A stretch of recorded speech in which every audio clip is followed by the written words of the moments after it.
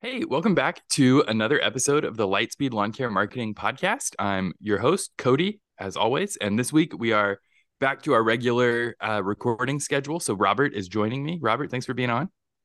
Thanks for having me, guys. Maybe sometimes you'll hear some crackling, firewood crackling in the background, fireside chats going on today. Yeah, Robert's got a wood burning fireplace going over there. It's cozy Christmas at the Chapa household. Absolutely, dude. Well, last week, Cody, you jumped in and talked about what does it take to hit 100,000 a year in your lawn care business. And this week we're cranking it up times 10 and we're going, what does it take to reach a million in revenue in your lawn care business? And first question I want to hit you with, Cody, is how long does it usually take? Let's say we're starting from like, okay, we're about to kick off in spring. Like, I'm a new business owner. Be realistic with me, please.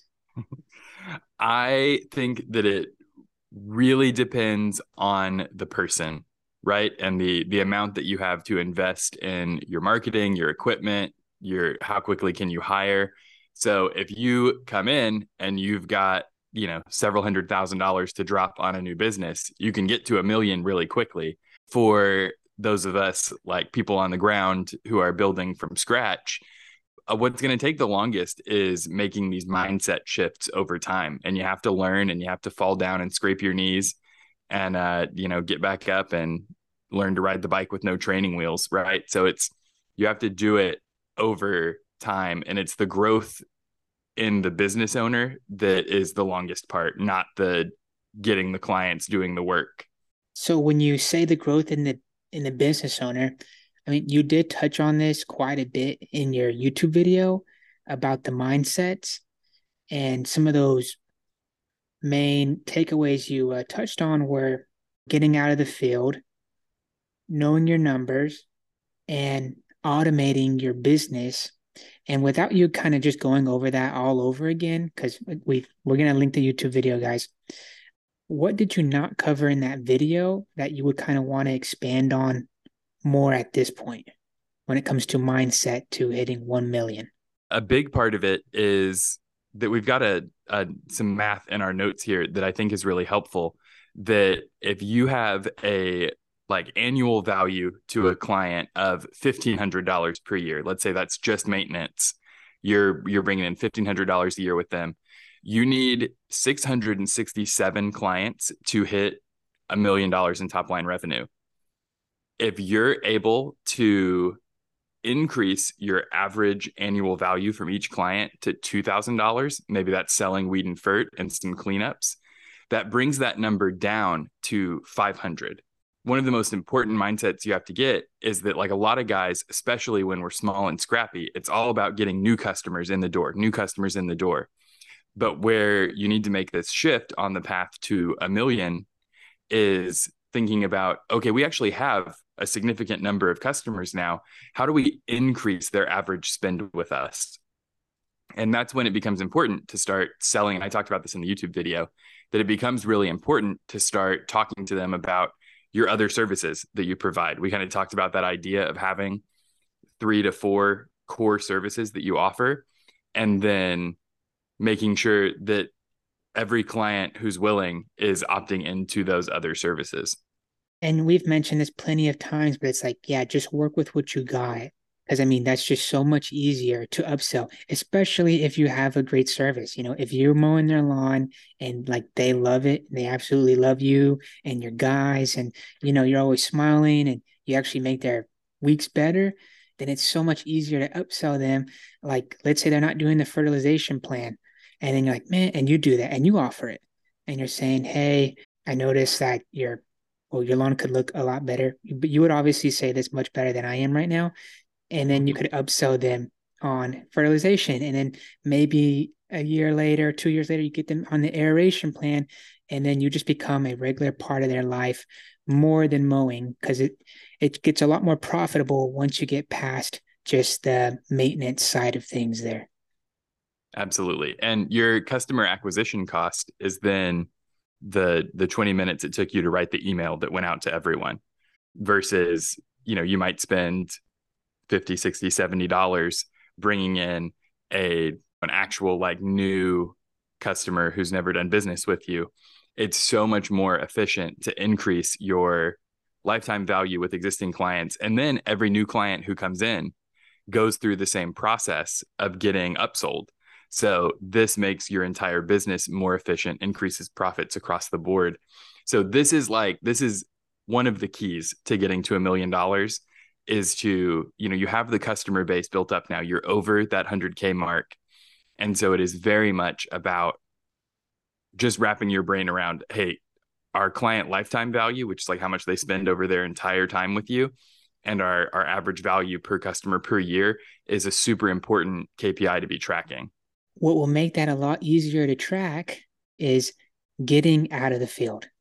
So once you're out of the field, you can really kind of crunch these numbers and make it a lot more attainable and bigger part of your reality once it's not you that's answering all the calls or mowing all the lawns. Just real quick, Cody, if you could touch on the main reasons why we want to get out the field if we're wanting to, up our revenue significantly. Yeah, I mean, you already said the core of it, right? It's you only have so much energy in the day.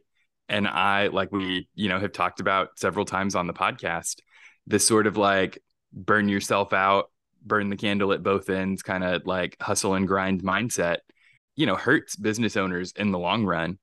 And I don't want you to be doing that. So if you can start to delegate your day-to-day work that someone else can do so that you can focus on the things that only you can do for the business, then it's going to help you grow a lot faster. I've seen with some of our clients, Cody, that some of them like being in the field, and what they do instead is, well, they're not doing the jobs they don't want to do anymore. If they are in the field, they're focusing on those projects that they really enjoy, those really most likely very profitable projects for themselves. Yeah, I think what a lot of like landscape contracting guys end up doing is a little bit more of like they're showing up as the contractor to kind of check on progress, direct people, and make sure that things are happening to their standard for big jobs, which is super valuable. Eventually, you might hand that off to an operations manager, but that might be much closer to the $1 million mark than you are right now. Mm-hmm. But it's just so important to things that are repetitive that you can train somebody to do. It's really important to be able to hand those things off, even when it's like, hey, I do really enjoy this thing. I really enjoy messing around in Canva and getting creative out, but you do a lot of that now because I need to be on the phone with prospective clients. So it's like, sometimes you got to let go of a thing that's fun to do a thing that needs to be done. And that is the part of the hustle and grind thing that I'll endorse. That's a good point, Cody. I'm glad you brought that up. I like that. So once we're out of the field, we have more time to focus on the numbers. And that's priority number one when you get out of the field. Getting out of the field. That and answering the phone. Yeah. If currently lots of people are going to voicemail because you're in the field, or even if you're in the office and you're not answering the phone, like that's number one, is when people call your company, someone needs to talk to them. If you can afford to hire an answering service, I kind of talked about pros and cons for that in our video. But then your very next priority is focusing on your numbers. And that's where you're going to start to unlock things.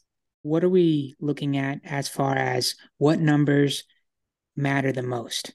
Yeah. I mean, the first thing that I would want you to be looking at is, are your routes efficient?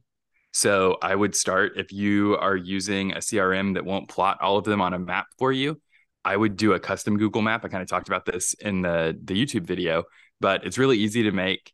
I would put each route as a different color and mark all of the jobs on it and make sure that your routes are efficient, that you're not wasting gas and wasting time that you're paying people, sending them in a way that doesn't make sense.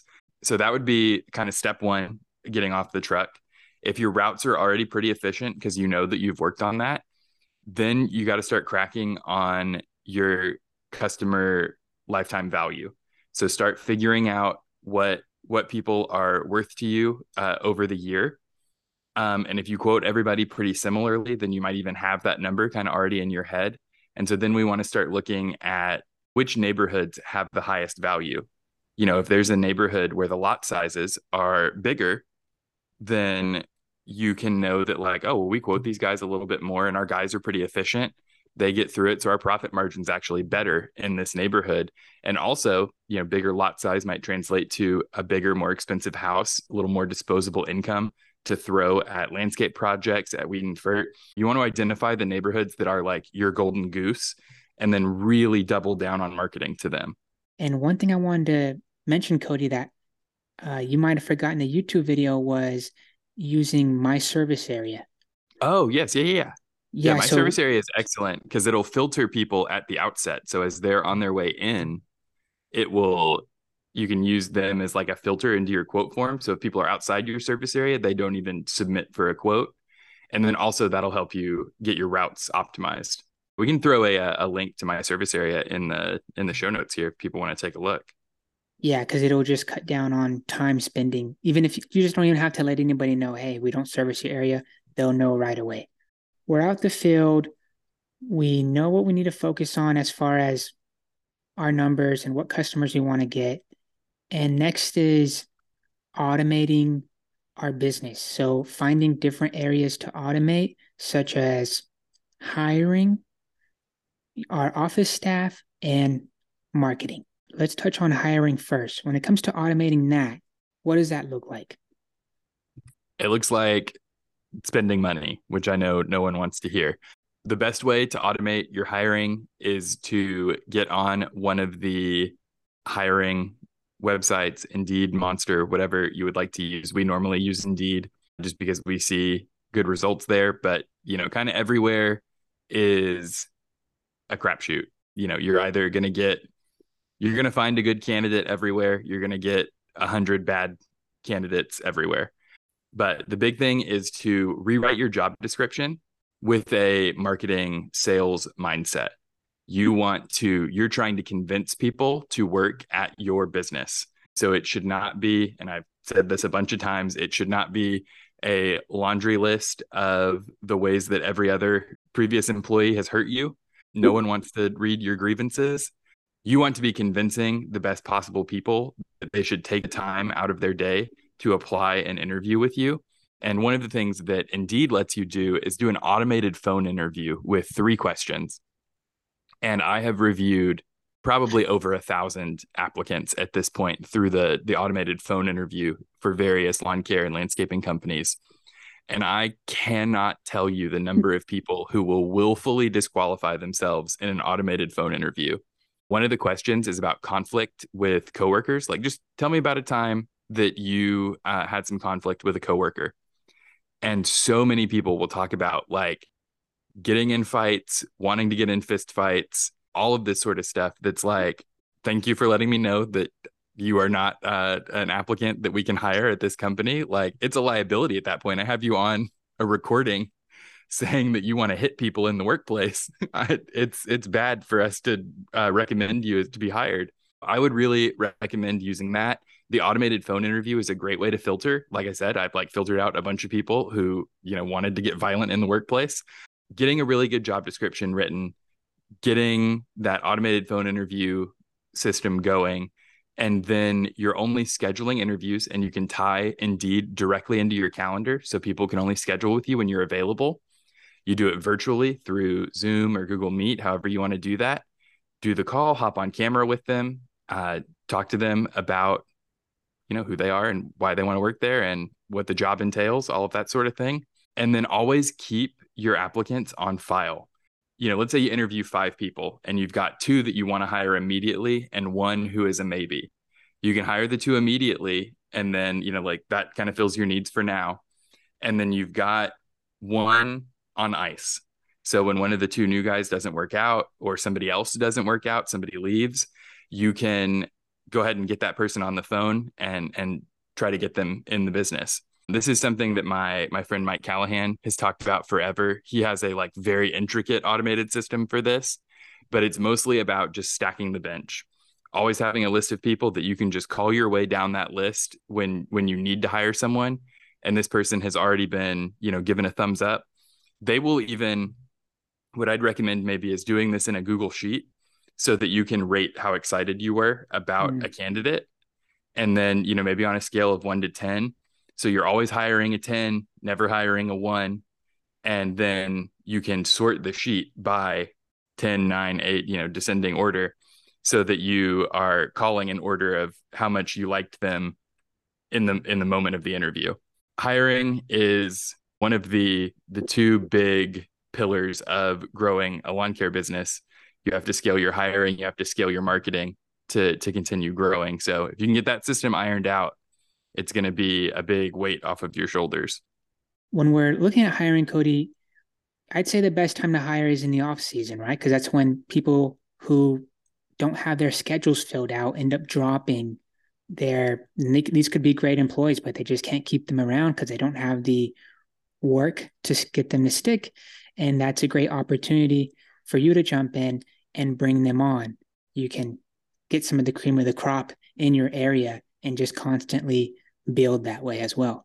Part of your budget going into next year is figuring out a way to set aside for the slow months so that you can hire, and so that even if you don't have jobs that you can be doing, if you can keep people on the payroll doing extensive annual maintenance that needs to be done, and then any jobs that you're able to sell, it's kind of like you'll hear people talk about in budgeting this idea that like a personal budget, that you will kind of fill the space that you have.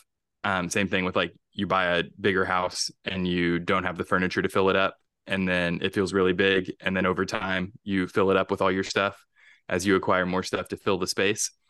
If you hire more guys, you're going to feel the pressure to sell more work to keep them busy and not end up in the hole. You really need to be hiring all of the time. And Robert's absolutely correct. The best time to hire is when your competitors are laying people off because they don't have work. The second part of automating is not being the office staff as a business owner.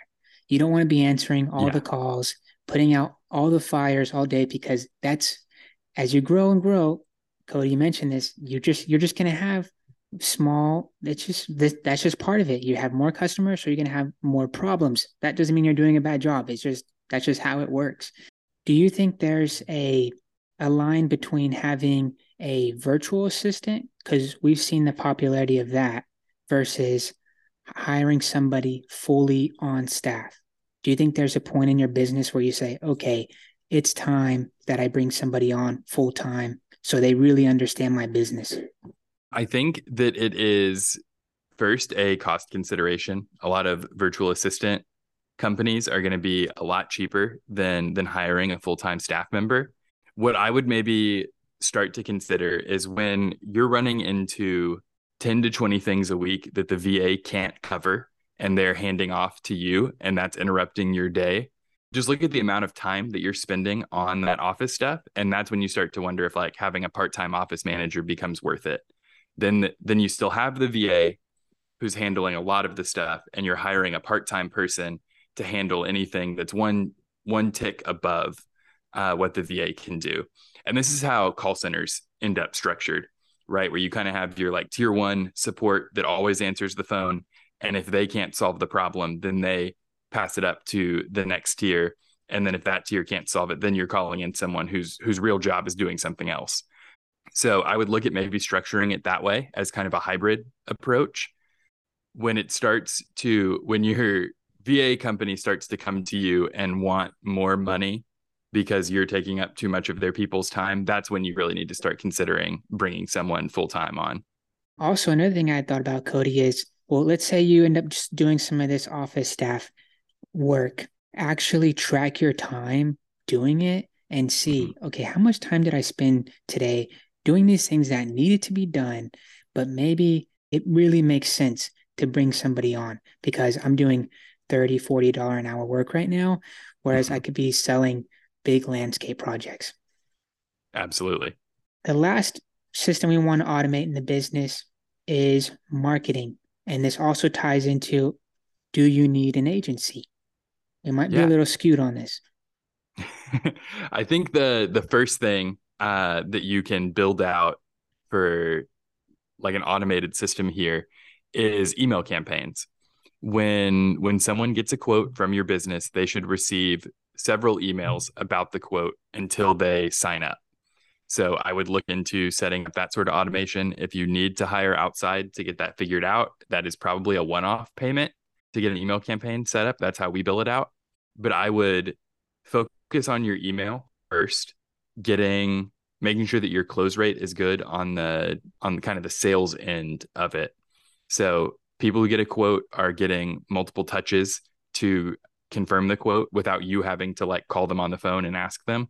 And then we want to make sure that we have kind of an onboarding process that is part of that upsell strategy we were talking about earlier. So when someone signs on, then they should be getting automated emails letting them know about other services as it's appropriate to tell them about them, right? So if someone signs up in the summer, don't start immediately emailing them about spring cleanups, but have an annual thing that goes out to like an annual calendar of the campaign that goes out to everybody when it's appropriate to be selling them fall cleanups, aeration, all of that stuff. So I would get those things in order. Those are systems you can absolutely develop yourself. If you need help with your campaigns, we do write those. We're happy to help you out with those, get them set up in your email provider. Start to build out your other marketing. And this stuff is a little bit less of a system other than like, kind of establishing a marketing calendar, like I talk about in our YouTube video. You're going to want to be making fresh creative for any ads that you're running. You're going to want that copy written, and you're probably not going to use the same thing every year because just the way people expect ads to be written is going to kind of flow over time. It's kind of a trend situation. When you're trying to move, you're past the $100,000 mark and you're really trying to go to $1 million. We really view ourselves as the sweet spot for that, where you're getting an agency that has experienced copywriters, has experience using Facebook and Instagram to do the hyperlocal targeting that we do. And we build all of that out for you. So it's not on your plate. You're not having to learn a whole different profession than running a lawn care business. And we're able to scale you. And we kind of view you getting to $1 million as your graduation point. I think at that point, it makes sense for a lot of businesses to bring a marketing person on staff. I think that's a perfect way to sum that up, Cody. I wanted to see, did you have anything else you want to touch on when it comes to breaking that $1 million point? I mean, I would just say that if you are serious about getting to $1 million, if that is your goal, is to hit $1 million in top line revenue, you should get in touch and we can figure out what needs to be done as your marketing strategy. We help with hiring strategy and automating your Indeed stuff and taking some of that labor onto ourselves. So please reach out. You can go to our website, lightspeedsocialagency.com, and fill out the contact form. Let us know that you heard this episode of the podcast, and I'd be happy to get on the phone with you and get things figured out. Perfect. Let me sign us out here. Remember, guys, grow your business at light speed. That's right, man.